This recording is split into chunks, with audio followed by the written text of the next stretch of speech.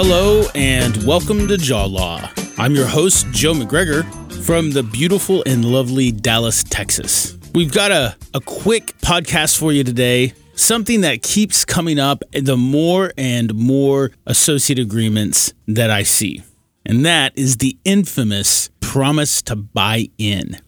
For the purposes of this podcast, we're going to refer to this promise to buy in, and I'll explain what it means, but we're going to refer to it as a purchase option. And there are two purchase options that we see most commonly in dentistry. One is the option to purchase real estate, and the other is the option to purchase into a practice. Even though most of the same principles apply, we're only going to talk about employment purchases today. Now, let me set this up for you. Most of the times where we're seeing this is an experienced associate. Usually not the first job, but it does happen on the first job. But a lot of times what we're seeing is someone has a job somewhere and someone else, a mentor, a friend, a colleague, or just somebody else recruits that person, solicits that person to come over to work for them. And in that conversation, there is this promise that at some point in time in the future, you can be my partner. Now, there are two angles that I want to talk about. Number one is the non-legal aspect of this. Let me tell you that we see a lot of broken hearts over this subject. It is unfortunately not a hard thing for someone to say, yeah, you know what, you come work for me, sure, I'll think about making you a partner. And what the associate who maybe wants to leave their job, what they hear is, hey, definitely I'm going to make you a 50-50 partner and your wildest dreams are going to come true. Now, I am not accusing those people handing out those promises of being deceitful or deceptive.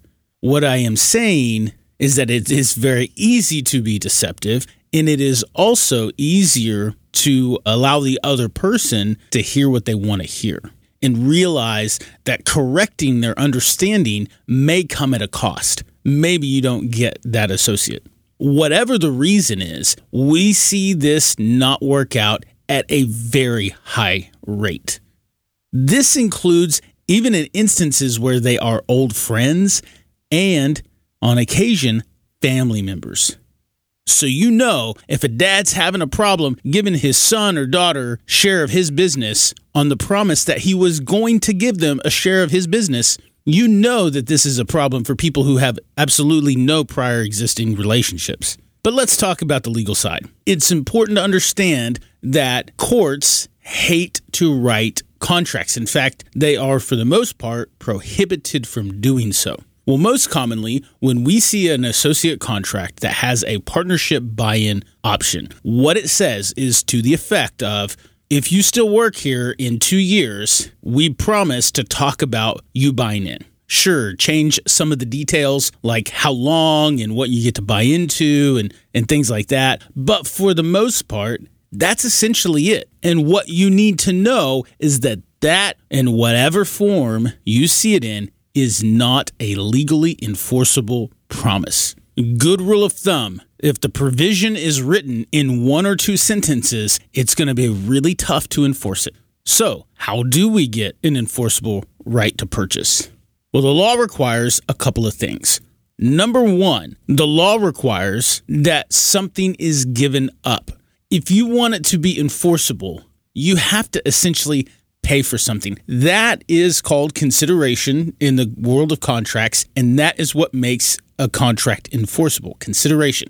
What it means is that you give something of value for a promise in return. In the case of an option contract, sometimes you will see people buy an option contract. I will give you $100 if I can buy part of your business during this next year. Now, this is where this gets a little state specific. In many states, it is enough that the consideration be you leaving another job or you giving up higher wages that you could have otherwise received but for this promise to buy in. As an example, let's say you are at Office A and you are making 35% of collections. Office B recruits you over and says, if you come over, I'll let you buy in 1 year. But during this year, you have to make 30% of collections. And so what you're saying is, hey, I will take 5% less of collections in consideration. And I'm going to give you that 5% for the promise that I definitely can buy into the practice in 1 year. Next thing that the law requires is a price. Now, this is the complicated one because a lot of times the practice hasn't been valued at the time. So there are numerous ways to address this, probably beyond the scope of this podcast, but suffice it to say, the law requires either a price or a way to figure out price.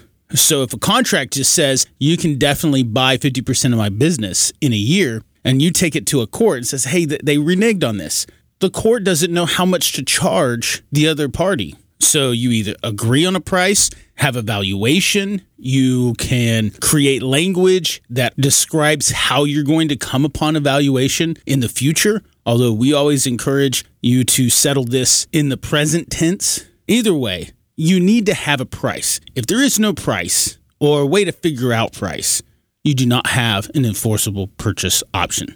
Finally, we need to know when. When can you strike this option? Strike is the technical legal word for it, or exercise this option. When can you exercise the option? So for instance, you may say you have to work here for 1 year, and then you will have 1 year to exercise this option. And if you think about it, if there's no delay in this period of time, it's really just an offer, this open-ended firm offer.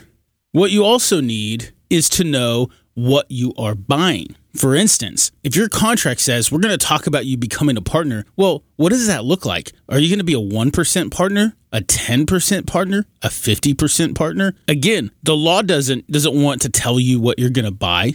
That needs to be scoped out in the agreement. Those are the things the law requires. There's also another dimension to this, and that is, what are those things that make it better? As an example, one of the areas where we see a lot of misunderstanding is, let's say they've done everything right. Hey, come work for me. I'm going to pay you 30%. I'm going to give you an option to buy 50% of my business in 1 year. And here is the price. I'm even going to be generous and value it today, the day you start, not in 1 year. And you go to your lawyer and you draw things up so that the associate can buy in. And the associate says, all right, I'm ready to be your 50-50 partner and start making some decisions because there are some people I want to fire. There's some new equipment I want to buy. I just have big plans for this place. And the owner says, whoa, slow down.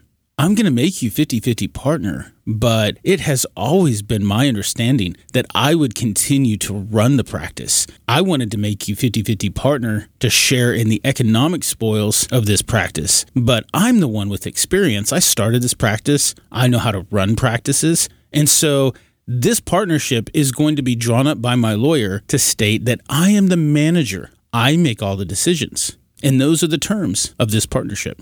Well, now, my friends, we have a legal dispute. And that's why we think it's a very good idea to map things like that out. Even though it might be a little awkward, it might be a little bold for an associate to say, hey, this thing that might not happen in the future, let's talk about it anyway, and let's offer up some details. I may not even exercise this option, but I'd like to tell you how I'm going to share in the decision-making process once I do exercise it. So we get that. We get how awkward that may be. And a lot of times I would say that clients say, hey, I don't want to have that awkward conversation, so I will decline to improve this purchase option and just go with this vague promise that I know I cannot enforce in a court of law. And furthermore, if they do something like this, I didn't want to be their partner anyway. That makes total sense, actually. Our argument is that why don't you just have that conversation now so you know if you should waste the next year of your life? A lot of times our clients are moving across the country. They're leaving good jobs. They're making sacrifices for this next job because it comes with a promise. And then they get to a place where that promise doesn't get fulfilled. And then they call us and say, well, what can I do about this? Well, and a lot of times the answer is nothing. There is nothing that can be done. Or to the extent something might be done, you're talking about an expensive and long-lasting legal battle to get into a practice that you actually don't want to be in. So there you go. That's your happy subject for the day. That's a problem that has been occurring since the very first dental employment agreement I ever read. It continues to this day. It hurts my heart a little bit when people get that bad news that they have been suckered, especially when they find out they've been suckered by their brother-in-law or their dad. It hurts. And so if you are going to move on to another practice, and this is a material element to you moving, then you need to think about this. You need to listen to this podcast, make sure these elements are in there, and of course, consult with a competent attorney to make sure that it's all reflected properly. That's all we have today. Thank you. We'll see you next time.